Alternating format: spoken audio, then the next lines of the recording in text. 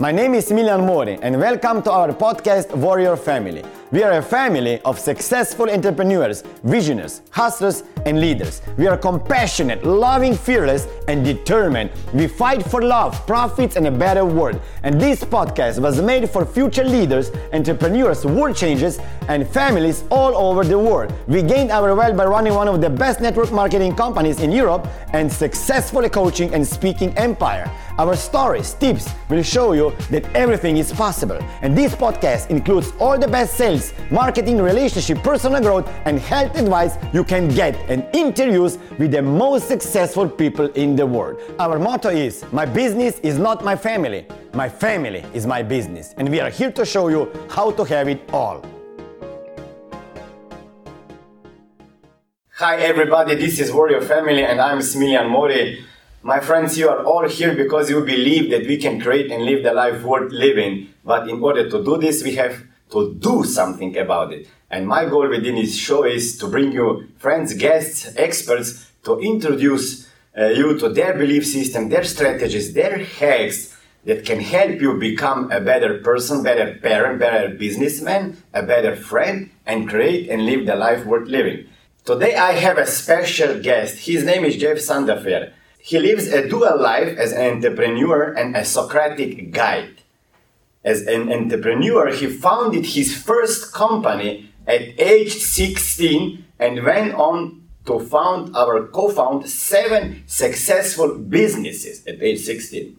As a Socratic teacher at the University of Texas, Jeff's students 5 times voted him the school's outstanding teacher, and Business Week named him one of the top entrepreneurship professors in America. Jeff went on to co-found the Acton School of Business, an MBA program ranked by the Princeton Review among the best in the nation. In 2012, The Economist honored him as one of the top 15 business school professors in the world. Jeff is a graduate of the Harvard Business School, where he served for over 20 years on the school's governing committees. He was a long-time director of the Philanthropy Roundtable and National Review magazine and one of the youngest members ever elected to the Texas Business Hall of Fame. Welcome, Mr. Jeff. Thank you, Smiljan. I'm so honored that you took some precious time from your private life. It's a joy to be here. Thank you. Yeah, I didn't know that you're in Austin. I came across your Acton School and Acton Academy maybe a few weeks ago. Yeah, and on every show that I have with my guests, I'm always asking them the same question at the beginning.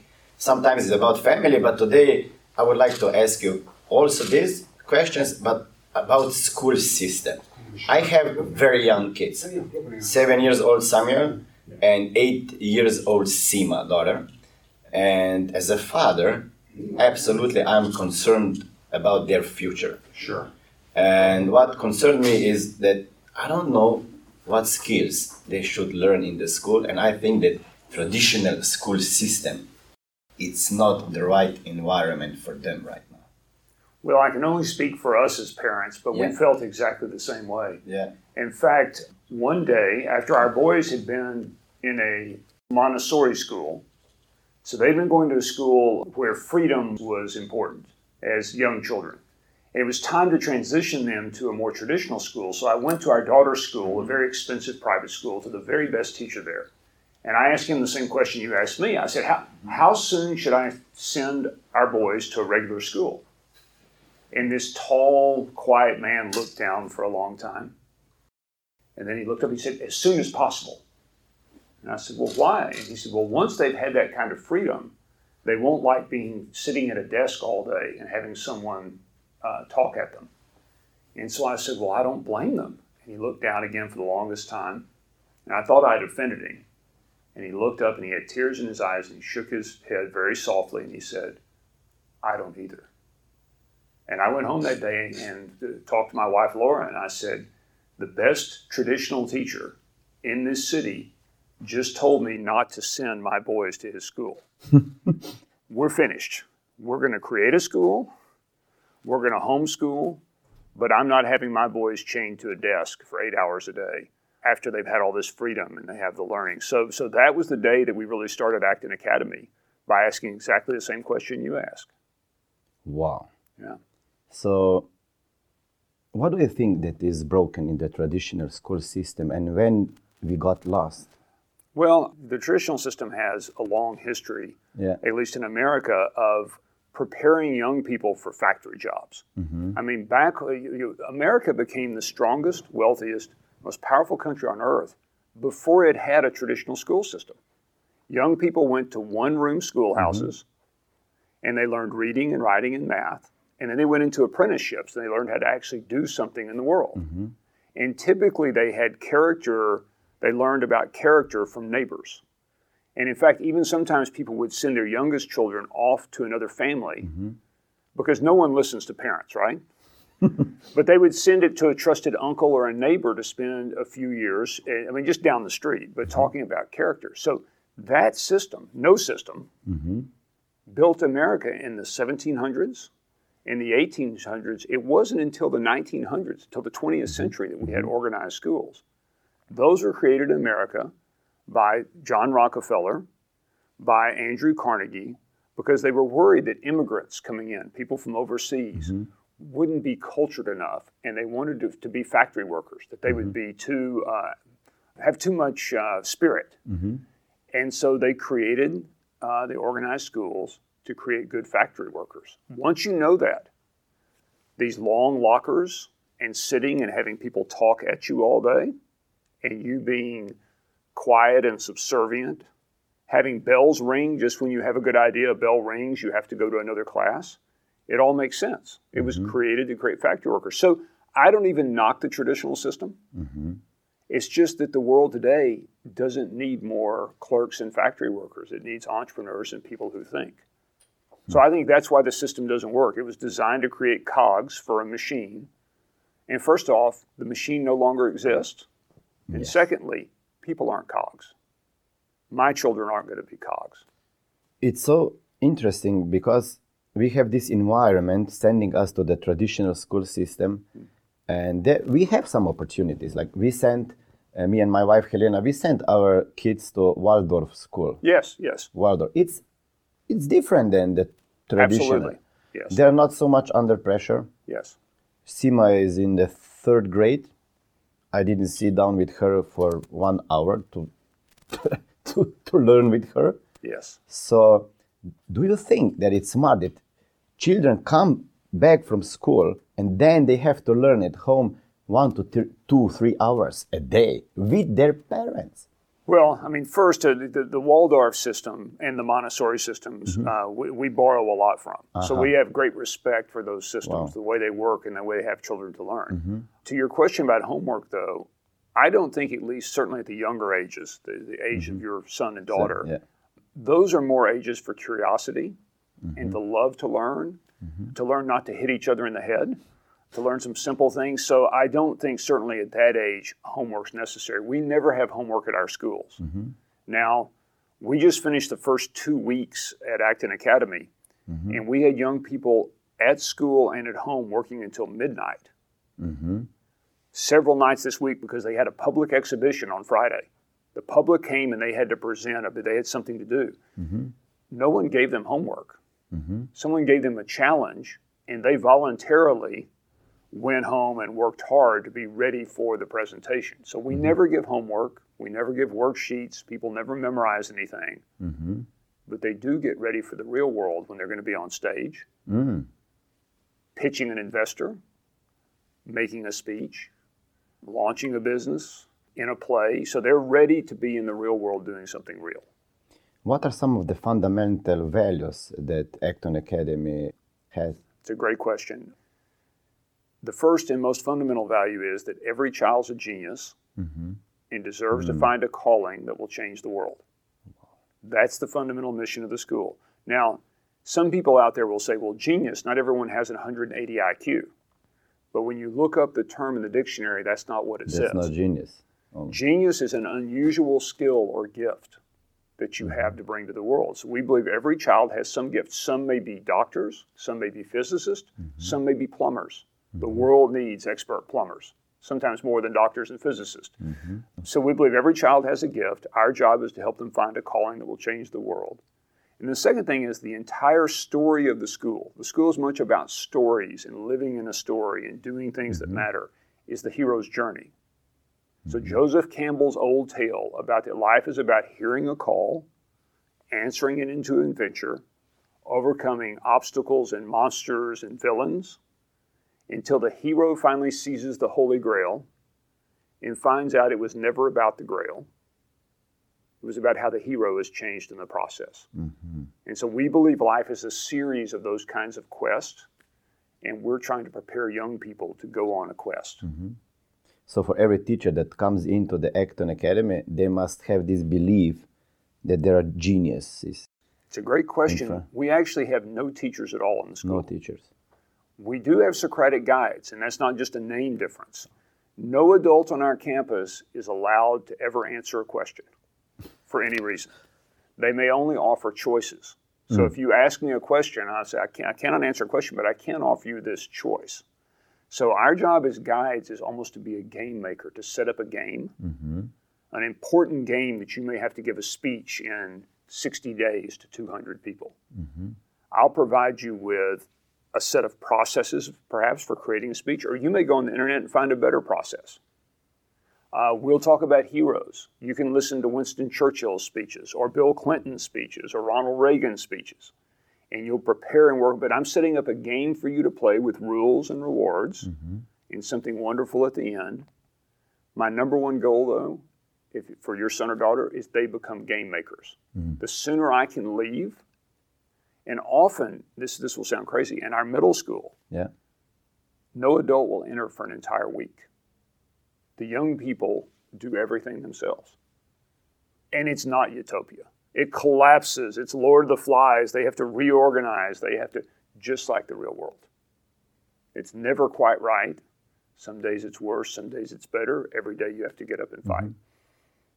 What are other fundamental values, like we talked about first one? Yeah, I think the fundamental value the school holds very dearly, the idea of economic freedom, political freedom, and religious freedom. We believe that Lord Acton is who our school is named from, the famous British philosopher who said, his most famous quote is, power tends to corrupt. Absolute power corrupts absolutely. So we believe those three freedoms are inextricably entwined. If you lose one, you lose them all. So we welcome atheists and Christians, believers in Islam, believers in the Jewish tradition, all welcome. And we'll all debate in a friendly way. Not try to change other people's minds, but try to find the truth together. Same thing politically. From the left, from the right, apathetic. But we believe in freedom, and freedom is the thing that bonds us all together. The freedom to choose and the responsibility to choose wisely. The third one? Gosh, let's see what a third one would be. Every child's a genius. Yes. Believing in the freedoms. And I would say the third one, this actually isn't in the mission statement. I didn't even bring it. But I would say that the third one is the belief in the power of story. Yes. The myths that we belong in, the myths are as important as scientific truth in a different way. Scientific truth is what happens in the objective world, which matters a lot. And the power of story is what we go out and use to create in the world, something that doesn't exist yet. So I think the power of story is incredibly important for what we do. So can you explain how the typical day looks like in the Acton School? So the young people will arrive about 8, and they'll play for 30 minutes. Now, randomly. Randomly. Now, important thing to understand, these are back like one-room schoolhouses. So there's 36 young people of all ages in the elementary school, 36 in the middle school, and 36 in the high school. So very small units. Okay. They're all located together. So if you walked on our campus, you would see a high schooler throwing a football with a grade schooler. You might see a middle schooler teaching math to a high schooler, because there's no adults teaching math. Now we have experts. You can see Sal Khan on the internet. I mean, there's plenty of experts in the world, but not on our campus. You have to get them from outside. So you'll see young people playing of all ages. At 8:30 sharp, everyone disappears because there's a launch. There's the beginning of the day where usually it's a young person, sometimes it's an adult, lays out a story and a challenge and some things that might happen for the day. The young people typically will spend the rest of the morning in core skills, reading, writing, math, choosing, though, what they want to work on. You might read a book all day. I might write a sonnet all day. Now, at the end of a certain period of time, certain set of weeks, we each need to have done several things. Yes. But you can choose to do When? something, when is your choice. So reading, writing, math in the morning. The afternoon are quests. So we talked about going out on a quest. Well, that's what our afternoons, you're with a team. Let's say you believe you're Thomas Edison, the great American scientist.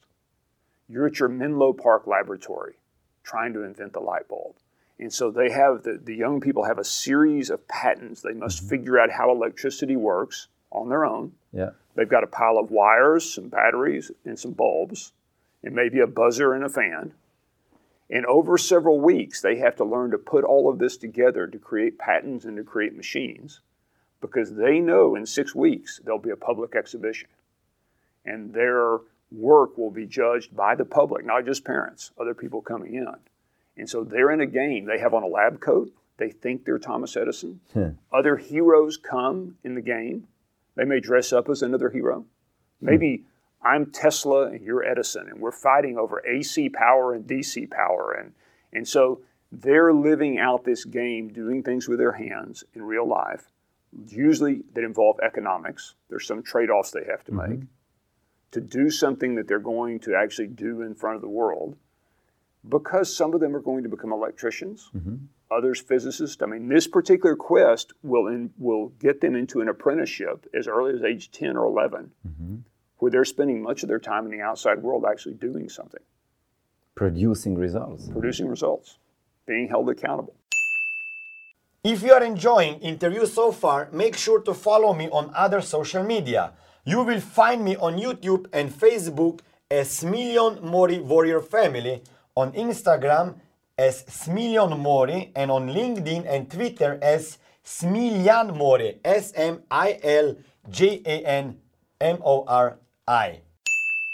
What do you think, why, like in my country, 50% of college students, when they finish, they're finished with college, they don't find the job, they don't get a job. Yeah, like 50% of them, they don't get a job in their profession. Well, I've been a college and graduate level professor for a long time. And I've done a lot in education reform, higher education reform in Texas. And my view is that college is okay for some people, but it costs far too much money and delivers far too little these days. And so that parents make a mistake to think a college degree is the end. It may be a means to an end. If you need to be an engineer, and you have to have a professional degree, well, it's a credential you might need. I've told our son the other day, he's a very accomplished, and I said, you may want to go to a top U.S. university, he's deciding. It's very expensive. But, you can meet people that have a lot of money that can buy things from you. So maybe as an entrepreneur, it's better to sell big things to people with money than to have to prove your expertise early to get to that audience. Maybe. To go for maturity, he doesn't need that. Acton Academy's provided this place he can test his maturity and his ability to talk and speak. So we're wrestling with, should he go to college? And I think for most people these days, that answer may be no, particularly not a second-rate college to spend $300,000. I think we're done with that. And collect all the debt. Collect the debt and then work at a place like Starbucks. Nothing wrong with working at Starbucks, right? Okay, yeah. But you don't need a $300,000 of no training to work at Starbucks. So what skills we should teach our kids? What skills do they need for the 21st century? Or That's a great question. I think it's slightly different. I think it's very different for every child. So everyone needs to be able to read and to write and to think and to speak. That's very basic. Those are clear. I learned this when I was 10 years. That's absolutely. Those are all very, very important. And it's hard to speak clearly and think clearly. But certainly in the 21st century, you need to know how to discover new things. You need to know how to work in a team. All those are fairly obvious. The question is, how do you learn those? But I think more importantly, each person needs to go deep into something they have a gift for, and that they find themselves losing track of time. Like you may lose your track of time in an interview because you're so good at it and you're in flow. People each have individual gifts. I think one of the reasons the United States is continued to work despite all of our flaws is we have labor mobility that if you're the world's best plumber and I'm an average physicist, you'll actually make more money and have a much better life than I will. So there are these hierarchies of talent everywhere, and our goal is to find that hierarchy of talent where you can serve someone, where your talents get used to the best. So I think it's different. Everyone needs to have these basic skills, but you may want to be a physics expert, and I may need to be a mechanic or a podcaster, and I want to be the best one in the world. So I think the skills are different for different people once you get beyond the basic skills. Basics, yeah. So how can I, as a parent, discover the gift in my kids? That's a great question. How do you discover? Yeah. Well, I mean, we'll do lots of listening. There's lots of testing you can do at the basic levels. But I think it's a couple of things. You give young people very hard challenges, and you watch what they love to do.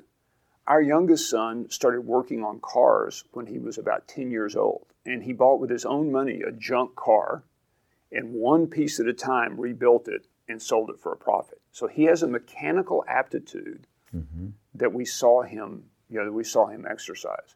Our oldest son, at a very early age, loved to give talks and Socratic kinds of talks. So it's clear he's got a gift in that and selling, perhaps. Our daughter is a big data whiz. She's great at calculus, and she kind of self-taught herself. And I don't think that's a matter of intelligence. I think it's a matter of wanting to. And so I think as a parent, one, you watch quietly.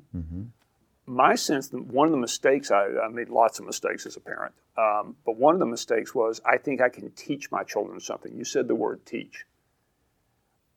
I don't believe there's much correlation between teaching and learning. I may have taught you very well and taught hard. But did you learn anything? Yes. So I think instead of trying to teach our children something, which is always a mistake when I do it, I want to ask them questions. I want to offer them choices. I want to see what they want to do. Hard choices, not easy choices. A hard path. So I think that's one thing. I think the other thing is we don't make it easy for them. Breaks my heart when my children are unhappy. My job as a parent is not for them to be happy. My job is to prepare them for the world and to find a calling and change the world. So every time I swoop in and protect them or save them, certainly from something life-threatening. We don't let them run across the interstate and get hit by a car. But most things won't hurt them in a way that's permanent. I want them to have to get knocked down and get back up. So I think the other way they find their place is you let them get knocked down and get back up. And they do that enough that they find the place they really want to be. I have so many questions. What test would you recommend? Sure. This gets into, we could spend our entire time on this subject, and I'm not an expert. I'm not an expert in anything, but I can tell you for our children, there's actually a particular test called the Johnson-O'Connor test that I believe it may be offered overseas.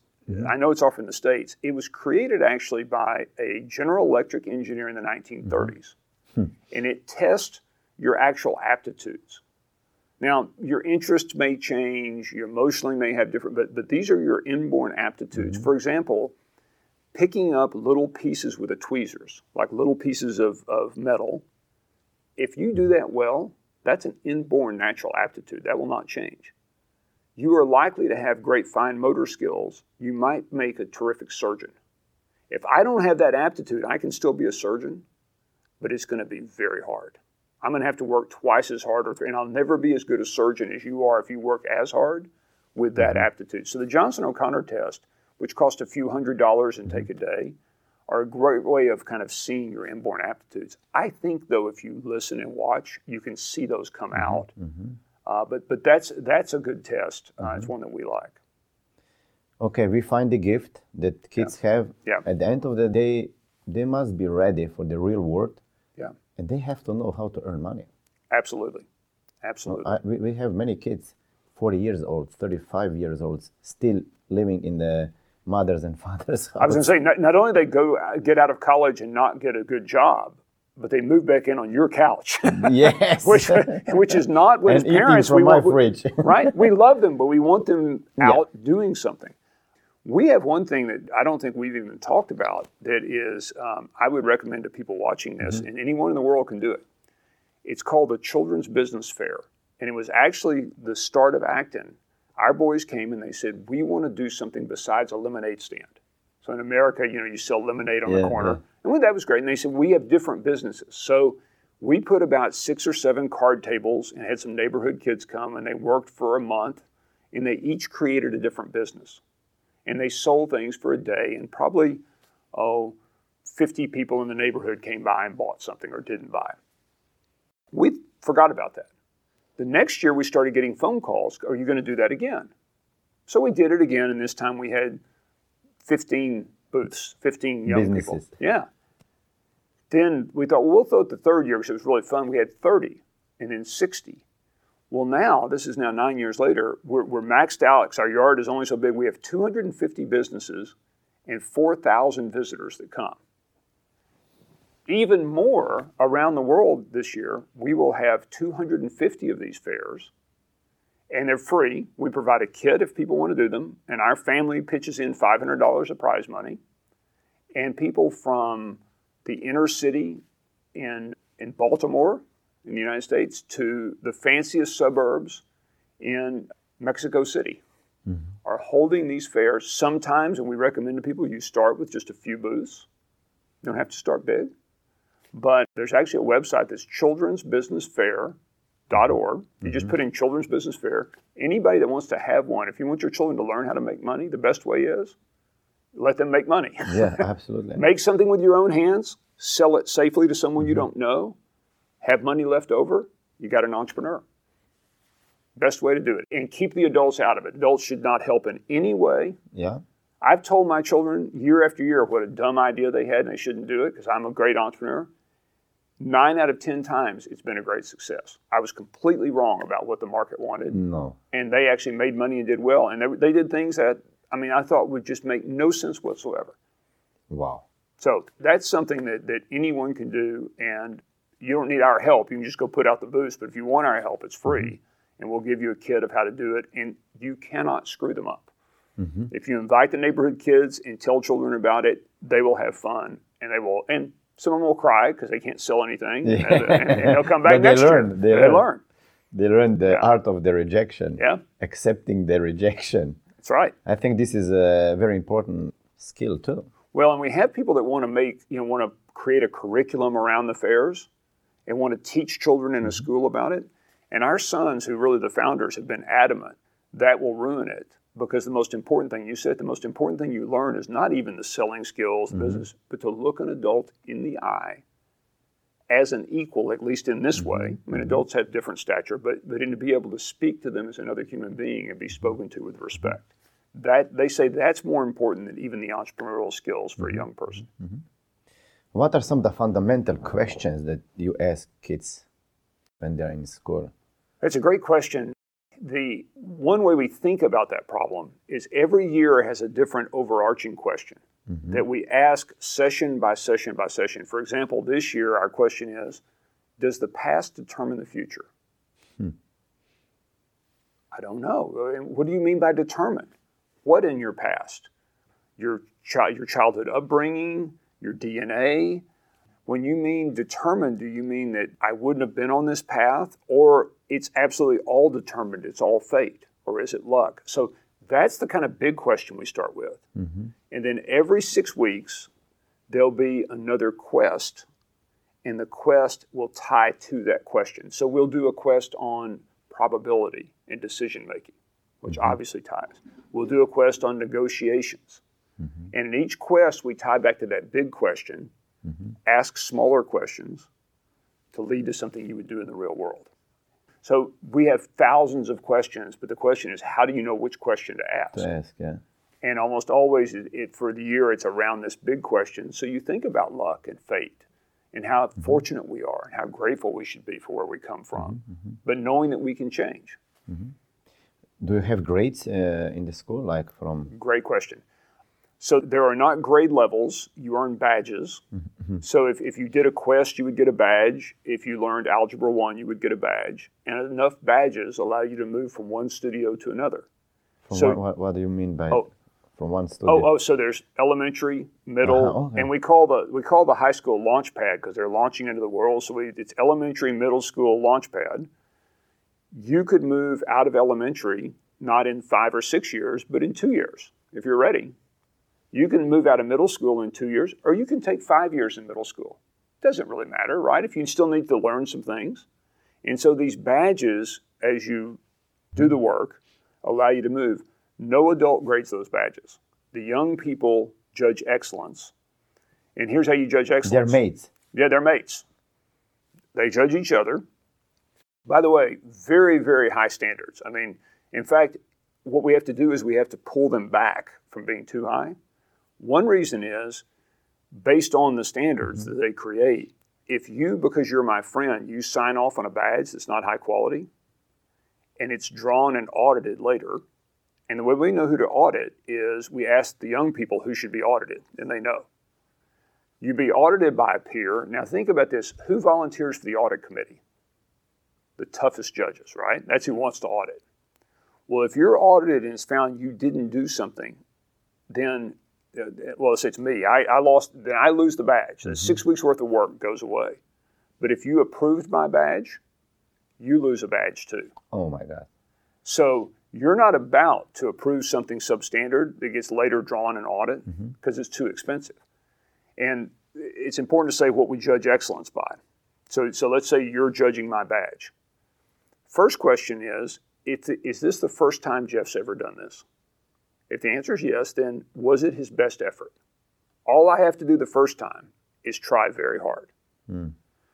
Second question, he's done it before. Let's put this next to what he did before. Did he improve? Because if I just improve a little bit every week, at the end of the year, I'm so much better at writing or speaking. The third question is, if it's gotten to where he's gotten so good at something, how are we going to judge you as an interviewer? You're already very good. Well, let's see how well Oprah interviews and William F. Buckley. We're going to judge you against a world-class standard and compare how you are. That's the third way. And the fourth way is if you're approved to show to the public something on behalf of all of us, which is the highest standard, then that's excellent. We wouldn't approve it if you weren't approved for the public. So the young people use those standards. They judge badges. Enough badges allow you to move. And then to have a portfolio to show the world what you can do. Because now you have your real work. We have every piece of work saved. And you can pull out those pieces of work. You don't need a grade point. Now, we can take what we do and create the most beautiful traditional transcript you have ever seen. And our young people have no problem getting into top colleges because it looks just like a normal transcript. But unlike most schools, you actually have videotape of what you've done. You have photos. You have all the work. We have every piece of work. You can show real work in the real world to show what you can do. Recently, I interviewed Alex Sharfen. He's a huge entrepreneur. Yeah. And while he was in the office, I was talking to his daughters, and I asked them, what do they like about homeschooling? He homeschooling them. And they said, first, we get to spend more time with our parents. Yeah. And they said, we don't like somebody, teachers, telling us something and what to do and how to think. Yeah. I was like, you think this is one of the major mistakes that traditional school system is doing? Like they are sitting there listening to somebody, they could read. No one wants to do that. And you ask about our philosophies, we believe young people should have a choice. Now, in fact, at our school, if you want to do nothing and go out and watch the clouds, you can do that. You cannot bother someone else, and you can't surf the internet. If you do nothing long enough in middle school, you'll have to eventually go home until you've done some work and come back. So you can't stay forever. But if there's a day where you feel like you just want to watch the clouds, that's fine. What you can't do is there's three things, three monsters that we have to fight. Yeah. Resistance, I'm scared. So we have to work on resistance. distraction. I'm going to do something cheap and easy. I'm going to eat potato chips instead of eat good food. So the potato chips of the intellect, video games, that kind of distraction, or just messing around with someone who's trying to work. We have to fight distraction. And then victimhood. Poor me. It's like, sure, you've had it hard, but you've got to be grateful. There's only one antidote for victimhood, and that's gratitude. And so those are the three things we work really hard to when all of us come up, and it happens to me, I ask myself, which of these three is it that's keeping me back, and what do I need to overcome? What we can do as parents in not living in Austin or US, where there is no Acton school. Well, I would guess that most of your viewers are already doing it. And the nice thing is, no matter what school your children go to, they're going to be fine because of you and your wife. Now, could they be further along in the 21st century? Maybe, but we'll never know that, right? As parents, all we can do is equip them the best. And so I think for your viewers, keep doing what they're doing. Let them make mistakes and fall down, and hug them and love them and send them back into the fight. And particularly when they say it's unfair. Our parents will say, a young person will go, well, the studio was unfair today. I'm sure it was, and life is going to be unfair too. So either go back in and fight the injustice or find a way around it. Send them back in. So send them back into the fight, Hugs, kisses, love you, back into the fight. I'm not going to solve your problems. I think those are things, and I think actually the Children's Business Fair, just trying one of those, because it wouldn't cost any money. All you have to do is gather a few young people in the neighborhood. Again, we'll help out, or just do it, and see what young people can create. Don't help them. Just let them create, and you will be amazed at what they can do. It's extraordinary what young people can do. When to your point, we don't tell them what to do. Tell them what to do, they'll go passive, and they go on strike, right? Free people don't want to be treated that way. And young people they're just exceptional what they can do. Do you have any experience right now when they finish these different studios and they get out to the real world? We had our first graduates from Launchpad last year. Our Guatemalan school has had a few graduates that go all the way through college, go all the way to college. It was interesting with our first graduates, there were only 3. One of them went directly into high tech, into a high-paying job where he didn't need a college degree. So his parents are in technology, both have very advanced degrees, and he may go back and get one later. He could have gotten into an elite college, and he just took a high-paying job doing something he loved instead. Another young woman the other 2 women applied to school, and I think between them they were accepted into 13 of 15 colleges. And had over $1 million in scholarship money. One of them has decided to take a year off. She's going to school in a year, and she's now touring around. She's going to make, I think, $60,000 or $70,000 plus expenses going to other Acton academies, because we now have 100. We have 114 Actons around the world. Around the world. Yeah, so we have 114 affiliates. Outside of U.S. Yes. Where? Peru, Mexico, Guatemala, El Salvador, soon to be in England, Malaysia, South Africa. So we have parents who started Actons all over the world, and she's going to tour those Actons providing advice as a consultant. And then the third young lady got a full scholarship to one of the top engineering schools in Texas, and she's going there. So they all go off and do different things. To start an Acton school, what resources do you need? That's a good question. In terms of financial knowledge? The reason we're running all these affiliates is we're running experiments. So we've got a network of people trying things, and so there's no one way to do it. The way we did it, and we suggest to people, is start small, almost like a homeschool with some other families, but with this community building and set of beliefs. And we have a kit, we have games and projects and things to give to the kid. So you start with 5 or 6 families who really believe, and you only let in families who really want to be dedicated. That's the key. Parents and the young people. And you grow little by little, and now it's too large for your house or your church or wherever you started. You get a small space. Then when it's time for a middle school and a little bigger, you have enough income coming in, you can rent a space. And then if you're like us, it grew some more. Today we have 100 young people and 60 families and a real campus. But we didn't need much money because at every step of the way we bootstrapped just like an entrepreneur. We had income coming in to pay for the next thing. And that's the way we would start them. But we have people all around the world starting them different ways. I mean, so some people are starting bigger, some are staying smaller. That's why we have the experiments going. And every week, you would love this, every week, all the owners, and these are all parent entrepreneurs who own a school, are talking on the forums on the internet, sharing experiments. And every time we see one that works, we copy it. So the model is changing all the time as parents, as we learn new things. You don't need to have a teacher degree?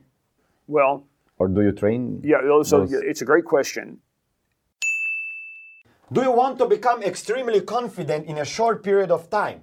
Download my free ebook, Warrior Mindset, at www.warriorfamily.com and learn the best mental hacks and strategies to build your confidence. You have to ask, practically, do I need one, or does the government say I need one? That's my next question. So practically, absolutely not. Absolutely not. Regulation, what we say to owners is, if you're going to go back and go to Slovenia, and I don't know, you have to find out. What will the government allow? Now, typically schools, countries that have Montessori or Waldorf, that means you probably can. A homeschool community, if you have those, is probably possible. But we say to new owners, we can't help you with that because we don't know anything. Regulation. You have to go learn. And so at every different place, South Africa is different than England. Texas is different than New Jersey. Absolutely. And we're finding ways that people are adapting. And in some states in the United States, you cannot do it. It's just against the law. I mean, you cannot start an act. Yeah. And then how do you do it? You don't do it at all. You can have something that it's not a school, but some people use your system. Yeah, some people have done that. Yeah. But even in some places, you can't even do that. You can't homeschool. I mean, some states are so restrictive. In those states, my advice would be find a new state. Move next door to another state where you can do this. But our goal is just to provide parents what they need, to have experiments from great entrepreneurs, and we have no idea where the model will go. We're obviously not doing it for the money. We're providing money to do it, but we just want to see what the model is going to look like. My guess is we've learned about 15% of what there is to learn. I think we're just at the very start of what young people can do and how this is going to work. And I'll be fascinated in 10 years to look back and see what our owners have built. Let's go back to your childhood a little bit. Sure. You started your first business when you were 16. At 16. What kind of business? Well, my father, and I didn't like this at the time, he made me work in the oil business, in the oil fields, as a worker, as a manual laborer. So I was working for $2.35 an hour, doing work in the hot sun, from early in the morning till late in the afternoon until the sun went down. And I did that for 3 years in high school, so probably from age 13 to 16. And I was going to have to do it the next year.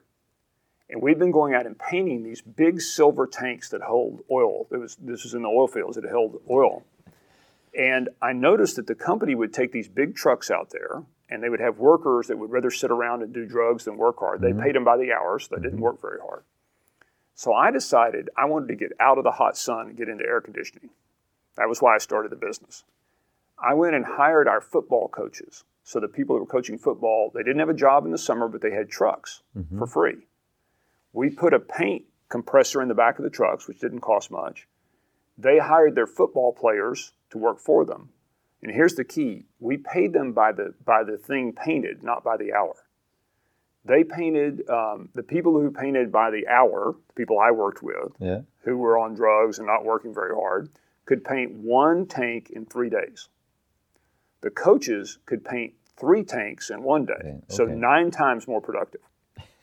And so that was the first business, and it may have been the best business I've ever had, because even way back years ago, I think we made $100,000 in profits. And the coaches got paid a lot, and the players, everybody worked very hard, but it was all changing the incentives to where we hired people who wanted to paint hard and paint quickly, paint well and paint quickly, and would work hard. And so that was my first business. And then you started oil business. I went into the oil business. I got a petroleum engineering degree, worked for a large oil company, then a small company, then went back to Harvard Business School. And then when I got out of Harvard, I started an oil and gas company in the Gulf of Mexico. And then after that, offshore. Yeah. And you did how many in profits? How much? Oh, well, I mean, we got very lucky, which is simple. We started with $1 million in that business, and in 4 years, we had created $500 million in profits in that business. Now, again, a lot of that was hard work. We should have made some money, but our timing was very good. We got lucky, and so in that business, there was a lot of luck involved in that one. Okay, besides of having a lot of be lucky, what other advice could you give to entrepreneurs? Maybe the most important, because you have this experience having a business, being a professor, theory, practice. Boy, that's great. That's a great question. That's a really great question.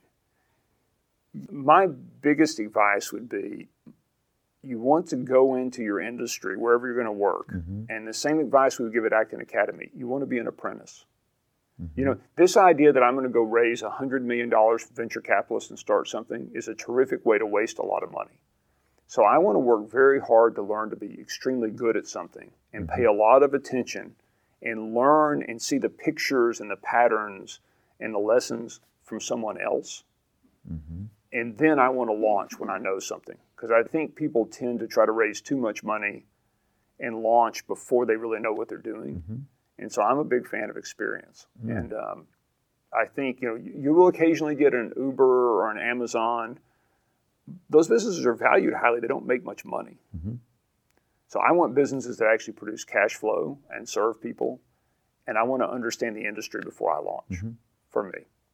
What is the hardest thing of being an entrepreneur? Many young kids, they see Instagram posts, Facebook videos. They all want to become entrepreneurs, but there is a warning also, probably. Well, I would say the warning from my experience, there's two very telling times. If you think about the hero's journey and facing the monsters, one of the monsters is being an entrepreneur. I believe you have to have a tolerance for ambiguity. So I have to be able to say, see that mountain over there? That's the mountain. Now, I believe that's the mountain, and I can't get you to come if I don't say that.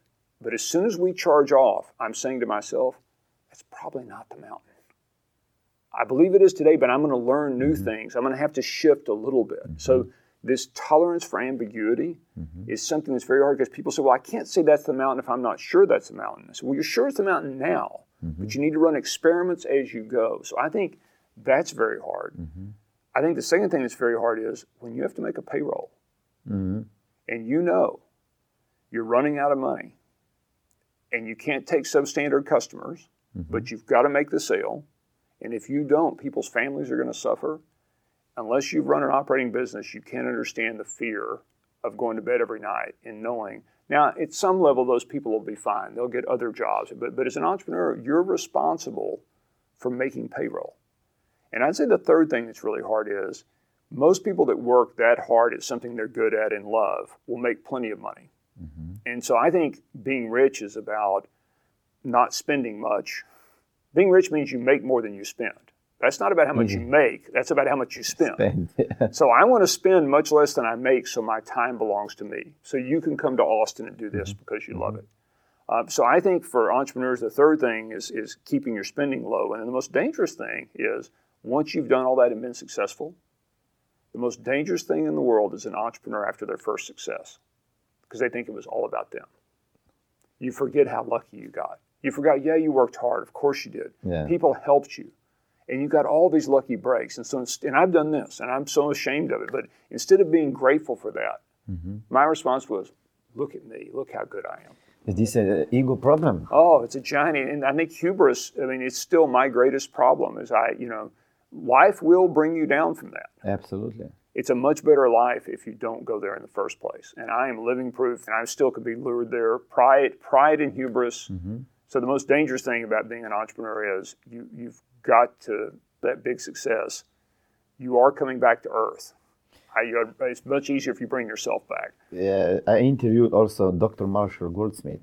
Oh, yes. Oh, he's great, yeah. Oh, he is great, and he coached me. in the interview. That was great, something really great. Yeah, we talked about a lot about the ego and the problem that when we get successful, we think that's it, that we're gonna make it every time. It's all about me, I'm in control. And I think that's the thing people forget about the hero's journey, which is really the basis for every great novel and every great movie. It's all about human striving, right? I mean, almost all of them are about that. But it's not about getting the Holy Grail. It's about how the heroes change. The hero always has a missing piece when they hear the call. And the call is about the hero transforming and becoming something else. So I think that's the piece as heroes. And as entrepreneurs, it's you're changing something inside yourself. If you get the Grail correctly, and then you start on the next quest, there's always something new. What were some of the values that you got from your parents that made you who you are today, doing all the great things, being a professor, having businesses, now starting a school? Yeah, well, my father was one of those oil people who was rich one year and broke the next. And I loved him, but what I got to see that, I was going to be different than that. So I'm the opposite extreme, not necessarily good or bad, it's just different. But I was so grateful later in life, things that I took for granted everyone knew, I had learned sitting around the kitchen table, listening to him. I mean, so there were lots of things I took for granted that I'm very grateful for that he brought. My mother had a tremendous sense of optimism. Everything was always going to be okay. So I got that sense of optimism. And then I had an uncle who was like a father, and he was a skeptic. I don't mean a cynic, I mean a skeptic. So he was like, always prove it. Human nature, why are they doing that? There's a reason for everything. So I think a combination of, the business expertise of Dad, but also seeing him be rich and broke and knowing I didn't want that. Mom's optimism, and my uncle's skepticism and ability to read people. I can't read people like he could, but I do have that sense of skepticism, which says, I'd like to see the evidence. I want to see if this is true. I'm not going to say it's idealistic, I believe everything, or cynical, I believe nothing. Show me the evidence. What values do you want to pass down to your kids? Our children are so wonderful, and mainly because my wife. The luckiest thing that ever happened to me was that she walked in my life, and I didn't do anything to deserve that. She's just terrific. And by the way, I should tell you this. This is her book about Acton Academy and the story of Acton. It's a Courage to Grow. Courage to Grow. It's a beautiful book about the struggles we went through as a family. It is a hero's journey story.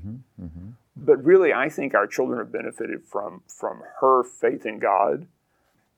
She's kind of like the good Christian, and I'm the bad Christian. I'm the one that messes everything up and makes all the mistakes. But from her faith, I think they've learned so much. And I don't know where they got what they've got and who gave it to them, but we've got 3 terrific kids all in their own way, and I'm just very grateful.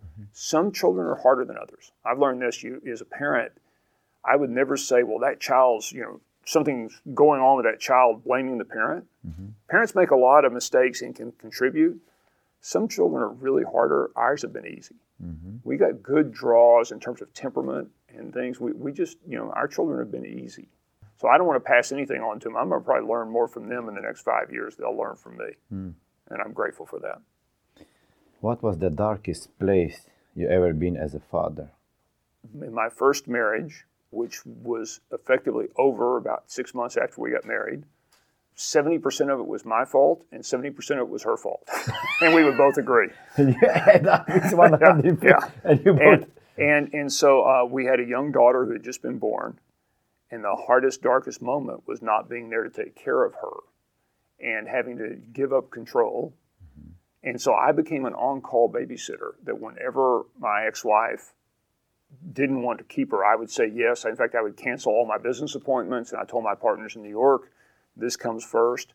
And it was the greatest gift. It was the darkest moment because I couldn't control. And it was the greatest gift because I would never have spent that much time with our daughter. And she's 22 now and just off on this extraordinary adventure with big data and just a great, she's just but at that moment I was like, I can't protect my little girl. And that was absolutely the darkest, most powerless moment I ever had as a parent. Especially because she is a girl. Yeah, just a father and a daughter, and you know that you can't protect her. And my ex-wife wasn't going to do anything. I mean, it wasn't anything she was going to do. It was just as a father, you want to be there. And again, I got to spend extraordinary amounts of time, but I had to turn my whole life upside down to do that. And yet it turned out to be the greatest gift. If I'd stayed married, I would have been off working all the time. I never would have seen my daughter. And because of this having to surrender, I got to spend, a large part of her childhood with her. And what did I give up? Making a lot more money. I think one of the great disappointments anybody that's a viewer will have here, if you make an extraordinary amount of money, and I've made a lot of money, it actually truly does become a burden at some point. I mean, because if you don't like to spend much, what are you going to do with it? And if you're not careful, you'll hurt people with it. And I got some great advice from a mega billionaire who was 74, and he told me, this was about 6 years ago, he said, son, you're still doing a lot of business. And I said, yes. And he said, you're doing the Acton Academy and the Acton School of Business. And he said, my advice is, he said, this year, I gave away $250 million. And I was worth more at the end of the year. And I gave away all I could responsibly investing it to help people. And he said, every night I go to bed and I'm scared I'm going to die and someone's going to use the rest of that money and it's going to hurt someone. And he said, every dollar you make from this point on will be a burden to you, not a blessing. And that night on that airplane on the way back from Florida, I said, I'm selling everything. I love business. I love it more than anything, but I believe that man was right. And so that's when I really started spending a lot more time. I was already spending a lot of time teaching, probably half my time. But that's when I actively got out of business because I believed what he said, that every dollar was not going to be a blessing after that. So we have this idea of being rich, having all the money, and then when we have it, we realize that this is not all. It's like anything else. And don't get me wrong, if you don't have any money, absolutely is a problem. We're not talking about people who are destitute. Absolutely.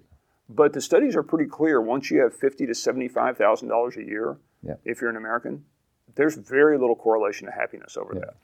Yeah. And so I'm not talking about people who have no money or are powerless. That's a whole different ballgame. But those of us who have been blessed, but you try to make another $1 million once you've made some money, I think that's a fool's errand.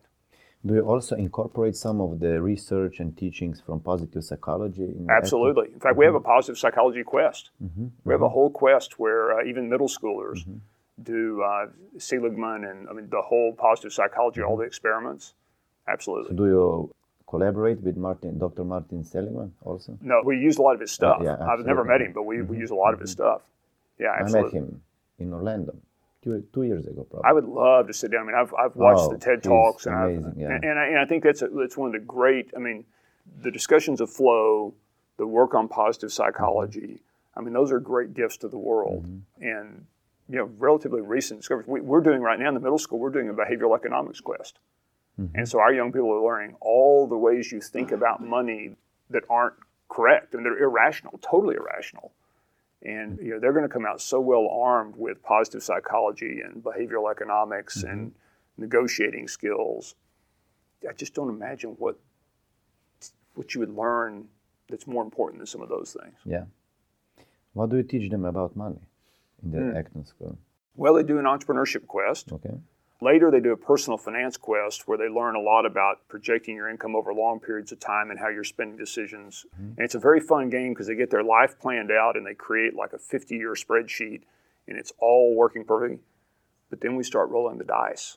And the dice determine if you get sick or if you lose your job or if you have 3 kids at an early age, or you decide to adopt at an early age. And so all these things change, and they have to change their spreadsheets. And what they see is what life does to, what life will do to your financial picture.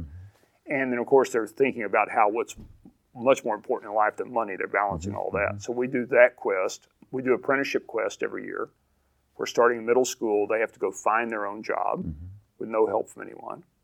So, it's not about the money. It's about the decision-making. It's about dealing with scarcity and having to trade things.